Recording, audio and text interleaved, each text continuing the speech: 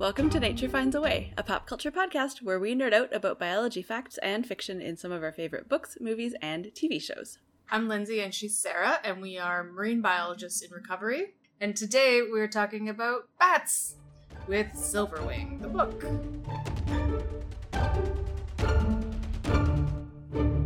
Yay! Whoop whoop. I hadn't read this when I was a child. I had read it not really as a child because it came out in 1997, so I was like 15, but I think maybe my brother was reading it and I decided to read it. I can't remember. I have strong memories of like reading it at Whistler. I don't really know why. Maybe because it was a book that was around. A book, yeah, I probably just needed a book and it was there, and I think like in the same trip my whole family ended up reading it because it's quite short because it's written for like 10-year-olds. Or maybe a little older than 10-year-olds. I don't know. Maybe a bit. Yeah. I was reading the synopses for the sequels, and they get dark. Yeah. These books are dark. Yes. I have never read any of the sequels. I'm not... Yeah, it's definitely, like, younger YA, but still, like, YA. So maybe, like, 12-year-olds. I don't know. Yeah. Yeah, it's by Kenneth Opel, and as I said, it came out in 1997, and it's pretty good. I liked it. Yeah. It's a little weird. It's a little weird, but it's definitely not what I thought it was going to be when I started reading it. And I was like, oh, this is going to be young bat fighting the oppression of the old bats who always do it this way. And I don't want to read that. Yeah, no, it was definitely more adventure. Yeah, adventure more story. adventure than fighting patriarchy. Or even matriarchy in this version. Yes, it's a very matriarchal group of bats. I don't know if that's true or not, but... Well, it's matriarchal because he's in the, like, yearling He's group in the first, of just the mums and babies. So, yeah, anyways. We never really got to the point if there were old men. Yeah. Do you want to do a little quick plot synopsis-ish? Sure. So, there is a bat named Shade, and we're introduced to him, and he's hunting with his bat vision, aka echolocation, and we learn that he's a little bit of a runt, and his mom is always afraid for him, and he's trying to get better at hunting and get big and strong for the migration, and also so that all the other yearlings who are asshats stop being asshats. And then he decides to be brave and stay up to see the sun, which causes all sorts of drama because the owl wants to attack him, which we'll get into, and then goes back to the roost, and he gets in trouble with the elders, and then the owl set the roost on fire, and then they have to go on their migration, and he gets separated, and then hijinks. He meets other bats, he meets pigeons, he meets, like, this bat who might be a god. And he meets evil bats, and some rats, and all sorts of things. Yes, we go on a big adventure for a small bat. Yes, exactly. So, in the book, there's several different species of bat. Based on the nothing other than just my assumption, I'm assuming that this is like an East Coast, North America book, is my guess. Although these bat species that you found, was that? I found it on the Silverwing Wikia, because apparently that's a thing. Cool. Okay, so... questionable but probable information about what species of bats they are. Correct. Yes. Yeah, so there's they call each other silverwings as the main species that Shade is, and then there's brightwings, which is this other solo bat that he finds, Marina, and then there's some like carnivorous bats. Yeah. So do we want to talk about all the species or just maybe the main one? The main one. There's a lot of species of bats. Oh yeah, we'll get into that shortly. Sometimes they're very different and sometimes they're not. Yeah, so the silverwing bats are found all throughout, like, all of all of North America up to sort of like the middle of like British Columbia, etc. So not super far north, but pretty far north. So they're found here in BC. They, like all the bats in temperate areas, are insectivores. They eat mostly things like moths and mosquitoes and spiders and whatever else. So yeah, the silver-haired bat are a pretty common species here. And this is what made me think of it being an East Coast one, is the bright-winged bats are eastern red bats, and they're only found as far west as, like, Saskatchewan. So, Yeah. Mm-hmm. And they're definitely over some kind of water, probably a bay. Yeah. At some point. Yeah, there's definitely some ocean at some point. And then the vampire bats or the carnivorous bats are escaped from, like, a research facility or a zoo or something, so they are not indigenous to where the story is set. Correct. Yes, we don't know where they're from, just the jungle. The jungle. Yeah. We probably won't talk about vampire bats too much in this. They're a big part of the book, but there's so many different kinds of bats, and they are the ones that I know the least about. Yeah, they are evil in this book because their names are vampire bats. And we've talked about this. They eat bats. They do eat them, but we've talked about, I think we talked about vampire bats in What We Do in the Shadows. We did. Just touched on them because it was vampire bats, vampire squids, all those things. But anyway, vampire bats are evil because of the things that people think are evil. Oh no, they eat mammals. Well, anyway. they're also pretty manipulative in the book. Oh yeah, no, like these two are evil. But no, vampire bats in general are not evil. Gotcha. They're just eaten. Not all predators. Excellent. Okay, so there's a huge part of the book that revolves around good slip of the tongue, that revolves around the thought that the bats at some point are going to, like, evolve / transform into animals that can live in the daytime so that they're not, like, stuck at night. Yes. And some bats think that they're going to turn into humans.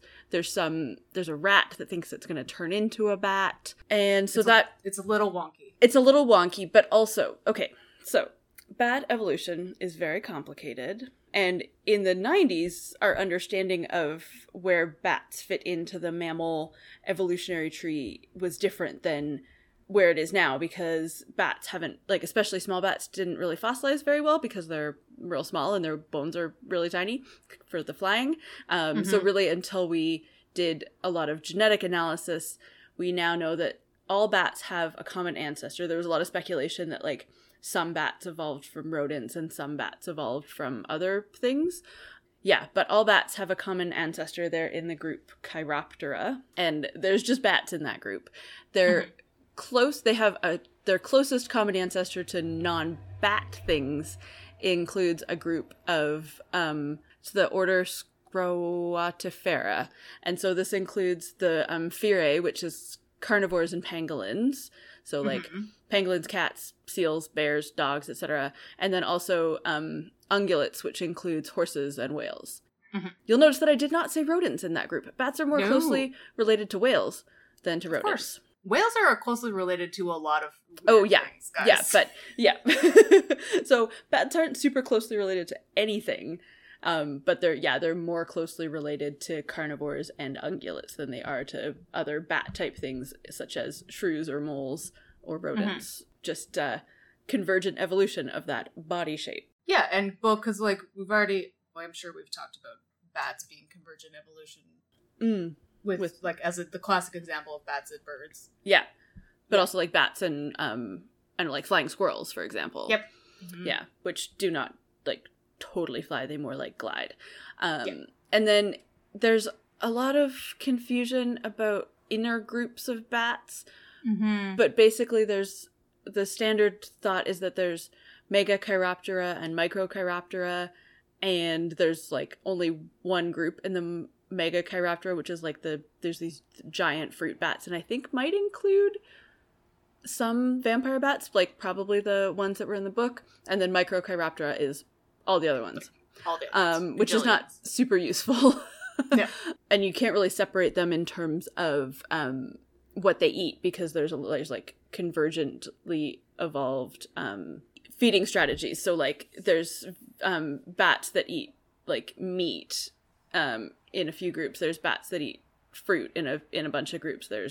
So it's all very complicated. There is definitely, like, New World bats. So like I hate the terms New World and Old World, but they still use them a lot. So like New World is basically like North America and South America, and then Old World is like Europe and Africa and Asia. Anyways, yeah, so there's New World and Old World bats that are not super closely related because of oceans. Yes. Yeah, so bat evolution, super complicated, but the fact that in this book they talk about that evolution, obviously, like, individuals aren't going to evolve into humans because that's not how evolution works, but, like, no. The thought that when they have that conversation of the rat maybe and the bat have, like, are closely related, that was sort of standard assumption back then. Yeah, just because they body shape and exactly. Exactly. Yeah, this rat, it was a little confusing. I was like, because he's supposed to be a rat, so he, like, he could have been if he wasn't supposed to be supposedly related to the other rats. A flying squirrel, because he was like kind of webbed. I think it was just a mutation. Yeah, which I mean is how evolution happens in general. Exactly. Yes, we've all seen the introduction of X-Men. Indeed. So the big thing in this also is that Shade is with his mom, and they're going, and his dad is apparently dead, but they're going to the south to meet the males who were there already, or they're meeting them on the way. I can't remember because he's not with the group. I think they meet him on the way, right? They meet them on the way because they both spend their summers in different places and then hibernate together. Yes. And then Shade does have siblings that he never meets because they're off being juveniles instead of yearlings. Yes. But it's never stated about who their father is, but correct. It sounds a lot like, because his mom was especially, like, very sad that his dad died. So it sounds a lot like mating for life, and they just no. Sarah's notes are, haha, no. Yeah, no. They do care for their young, so, like, there's a long period of care, so, like, mother bats will fly with their teeny baby bats on them, which is very cute. Yeah, a long period of care, so that part makes sense, but do they mate for life? Not as far as I know.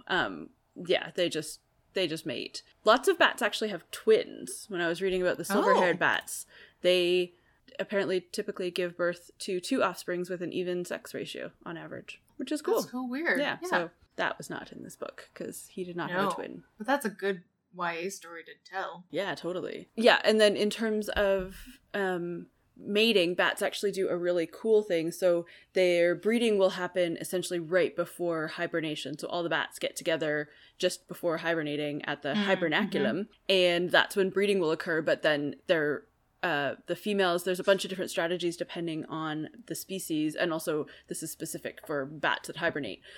And I'm less sure about other bats. But they will either store sperm or delay implantation of the blastocyst, or like the tiny fetus, until basically as they're coming out of hibernation, so that birth occurs when there's peak food at the birthing place, not right when they get out of hibernation and there's no food. Yes. Yeah. Yes, and that you didn't spend all of hibernation not only not eating, but also being pregnant. Yeah, exactly. Yeah. So that's smart. Yeah, pretty common for, like, lots of mammals that, like, seasonally get together, and there's huge seasonal variation in food abundance also. Never really thought about that. Like, obviously we know that spring is when the babies come and that winter is when they hibernate, but I never really thought, because I never thought about, like, small mammal gestation time. Yeah. Gestation periods, because why would I? Exactly. It's not that, and it's super variable also. Yeah, and, like, maybe if I saw a baby squirrel, then I would think about it, but I'm too distracted by the thousands of geese that are taking. Yeah, and tropical bats can also delay implantation or store sperm. I have firsthand experience of this in trying to do population control on a large group of fruit bats. Yeah, good times. Bat whisperer. Yes, we caught a lot of bats, and we snipped a lot of bats, if you know what I mean. I do. Yeah. So more convergent evolution, echolocation. Yeah. I'm sure we've talked about, because why wouldn't we? Whales. Anyway, bats see with their ears. They do a interesting thing in this book where they kind of, like, manipulate, like they sing to produce visions that are fake, and some like it was like helpful Yeah. for like a sound map for where they're going on the migration, and then also to be like, look, I'm totally turning into a human because I'm lying to you with my songs, which was weird. Yeah. But I mean, in the concept of like a fantasy book that involves bats, totally super believable, plausible. Yeah. It's an interesting way to do things of like, we can do this because echolocation. Yeah, so they can 12-year-olds don't know. Yeah, well, but also like we don't really know fully how that's true. We don't know, because how would echolocation, we? like, because our brains can't understand how you can take a sound and turn it into a visual thing. Like exactly. Yeah. Yeah. And also like the history of the group of bats in the cave or in the tree at the beginning, the history is stored like in the tree in echoes, which I thought was a bit stretching things a bit, but also was really cool. Yeah, it was a super cool way to do exposition, but I was like, yeah, I don't know about that. And then like nobody was concerned when it all burned down, which was weird. So. Yeah, he was concerned. Like Shade was concerned, but none of the adults were. I don't know, but I guess if they all knew the story, maybe it was the kind of thing that like to keep the echoes, you had to like keep adding energy, like keep retelling the story in the echo chamber. Oh yeah, maybe? so they kept so the echoes didn't die. Mm-hmm. Yeah, maybe. I don't know. I also don't know enough about echoes. No, me neither. To know if that's a possibility, even short term. Yeah, who knows? So the thing with the sun has to do with the plot and the history of all the animals being in a big war and bats being cowards and not wanting to fight, and then they get banished to the night. Yeah, which I thought was by the owls, which I'm like, but owls are also usually nocturnal. I know, that was the biggest thing. It was like the owls, we have to go home because the owls will be out soon. And I was like, no, but owls are nocturnal. Well, maybe owls are more crepuscular than bats. Maybe. Like dusk and dawn. They don't really talk about that at all. No. So it's a little confusing. And also, like, how did they determine, like, if they're crepuscular and bats can't be out at all? Because, like, the way that he's describing it is sunrise? Yeah. And then the sun is all, like, it was just weird. I'm like, how do you mark the times? Like, when the sky first is lighting? Or when the ball is fully above the horizon? Which dawn is it? There's lots of different, like, which dawn and which twilight. Yeah. Yeah, so that was strange. But there was also that they had a myth that they were going to be burnt by the sun. But also, it was very bright on their eyes, which I think is just a thing that happens with nocturnal animals. Well, and yeah, exactly. Their eyes are so adapted to seeing in low or no light that they don't see well in bright light because of like overwhelmed. Also, like the whole blind as a bat thing, like bats actually have really good eyesight, but not in the daytime. So yeah, I don't know where that came from. It's one of those things that it's probably from they don't see at the times where we see exactly good, so they're definitely blind because we don't understand. It's like the thing with bees and how they see all those different other colors, and not just bees, but all sorts of animals. Like, how does that even work for us? Yeah, so, our brains like actually can't comprehend it. No, other than which theoretical. is crazy and freaks me out and have an existential crisis a little bit. But anyway, animals are cool. Animals are cool. Yeah. Okay. So then there's lots of different plot points in this, as you can tell, because we keep mentioning it. So the bat he meets, the Brightwing Marina, has a band on her leg, and so do a couple of the Silverwings, including his dad had one. Yeah. And in the Silverwings, they're just like, shh, we don't talk about this. Yeah. Because we don't talk about things. But Marina was actually banned from her group of, like, from her family group and had to go live by herself. And then there's lots of other bats they meet along the way that have bands. Of course, the evil ones have bands because they were in a research facility or zoo. We don't really know. Yeah. And then there's a bunch of them that think that the bat, like, they have lots of different myths about what the bands are going to do.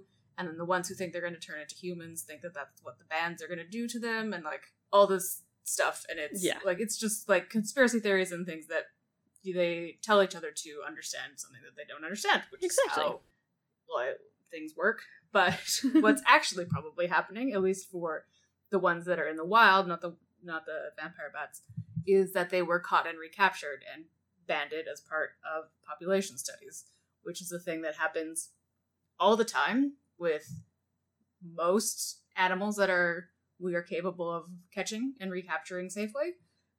So you'll probably see this even in your parks. Like, I don't think squirrels, they might get microchipped or something. Yeah. It's more like squirrels, we don't really always, especially like in a city park, we don't really care how many there are. Yeah, that's true. I was just thinking about that. I'm like, no, we don't care about those guys. But like, if you were in Stanley Park, the geese, obviously not, because we don't care about their population. We want it to go down. Exactly. But the herons that are endangered, some of them are banded and stuff like that. Yeah, and like migratory birds get banded, and then you can like report your sighting of banded birds and stuff. Banded birds, and they do that. They used to do it in really harmful ways with sea lions. They do it with all the rehabilitated mammals, marine mammals that you hear about. They are all tagged in different kinds of ways, with just like bright number tags on their flippers, and also sometimes with trackers, depending on things. Yeah. When they're released, so that they can see and they can recite them to see if it was successful or not. Anyway, so that's the main part of capture-recapture studies is for population studies, because it gives you an estimate. You capture them, you ban them, and then you see them out again in the wild, and then that's a percentage of, right? Like, you see one banded with 20 unbanded, and you're like, okay, well, that's a very rough sampling of the population kind of thing. And then you recapture, then you look at them the next year, be like, okay, I saw these two, and then I saw this one that I saw for 5 years, and now it's gone, so it might be dead. Yeah. Or something along those lines. So it just gives you a long-term way to track same animals compared to like as a percentage of the actual population, as opposed to trying to go out and count all the birds. Yeah, that is hard. Yeah. So it gives you like a like estimated percent. So like if you catch 10 animals one year and you band them all, and then the next year you catch 10 more and only one of them was already banded, then you can say like, okay, so 10 of them was like 10% of the total population. Yeah, it's just one of the different ways of sampling that scientists do for population studies, like quadrant statistics. Yeah, much statistics. Biology is mostly statistics. It's a lie, guys. Yeah, if you don't like math, you can't be a biologist. Just so you know. So that's what it was for. That's why these bats have bands on them. Yeah. Although looking at the synopses, it might be slightly more evil in the next books. We'll find out. Not really, because I'm not going to. No, we're not going to read the next books. If you have, let us know, because it sounds like humans might be evil. Well, in these books. Oh yeah, that's the other time we would have talked about bats, was when we did Ferngully. Oh yeah. Yeah, because he had a crazy antenna. Had a tracker. Yeah. So fun. What else did I want to talk about? Oh yeah, so the whole like end goal of the movie is to get to the place where they hibernate, and they call it a hibernaculum, which is one of my favorite words. It's such a good word. It's funny in the book because it's like capitalized as though it's like a place name, like the tree that they go to and the rock and stuff, but it's actually like the real word for a place where animals hibernate. Which is I like cool. it. Yeah, we talked about hibernation a lot in our Groundhog Day episode. Oh yeah, we didn't want to talk about the movie. How bad it was. Yeah, but short form, it's not just sleeping. Oh.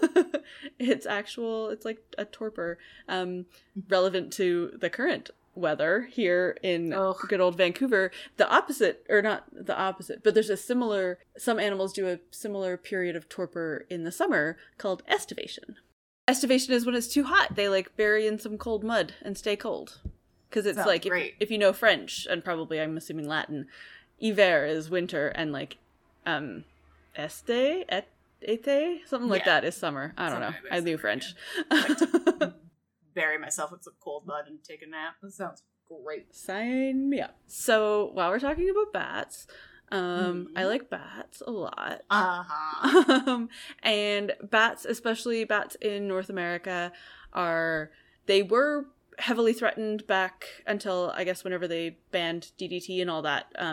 Insectivorous bats were having a really rough time, and then they've bounced back. Good news. But lots of them are having, again, a really rough time due to something called white nose syndrome, which is they think it's an introduced fungal infection. It's a fungus that likely came from Europe, where in Europe bats are exposed to this fungus and don't have any ill effects, but bats in North America are having ill effects, and they think that the fungus is introduced in a bunch of ways, but likely through people like exploring in and hiking and caving and spelunking and all that in bat habitats with like shoes or hiking equipment or ropes or whatever that have been used in Europe also.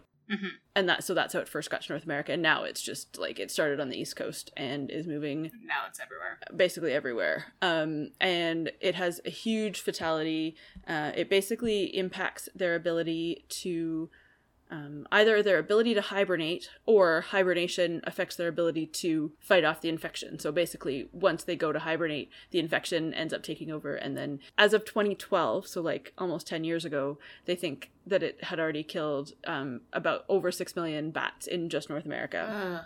In 2008, the bat population in some caves that were infected with this fungus, the population dropped by 90%. Oof. It's really, really, really bad.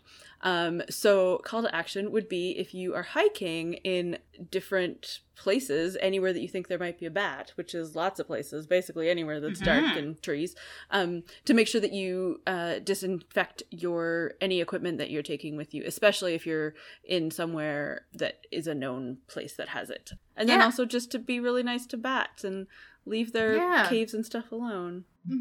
Yeah, they're not gonna get you. No. This isn't Dracula. No.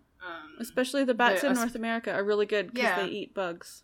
They eat all the bugs, and they're just up there, and they're like, we've talked about this before, they're so tiny. They're just gonna fly away from you because they are more scared of you than you are of them. Yeah. And they're just like, please go away, I want to eat these mosquitoes. And they're delicious for me, and you hate them, so stop bugging me, and I'll eat all your mosquitoes. Let me eat your mosquitoes, and like good bat houses are good to have bats in urban areas as well. I'll put in the show notes some cool bat supporters. Let's support bats. Yay! Yay bats. Yeah, so I think that probably brings us to the end of Ye Old Bat episode. If you have thoughts about bats, or if you've read more of these Silverwing Kenneth Opal books, reach out to us and ask us your questions. You can find us on social media at Nature Finds a Pod on Facebook, Instagram, and Twitter, or you can head to our website, naturefindsaPod.com, or don't forget, you can subscribe to our podcast on your favorite podcasting app. We will be back in 2 weeks with another exciting summer, slightly less B movie, hopefully slightly better than our last B movie. Anaconda! Woo! Get ready to talk about snakes! Yay, snakes! More. We've got Sarah the Bat Trainer and Sarah the Snake Trainer. She's got so much experience that she didn't know she needed for this podcast. Yeah, who knew? Who knew?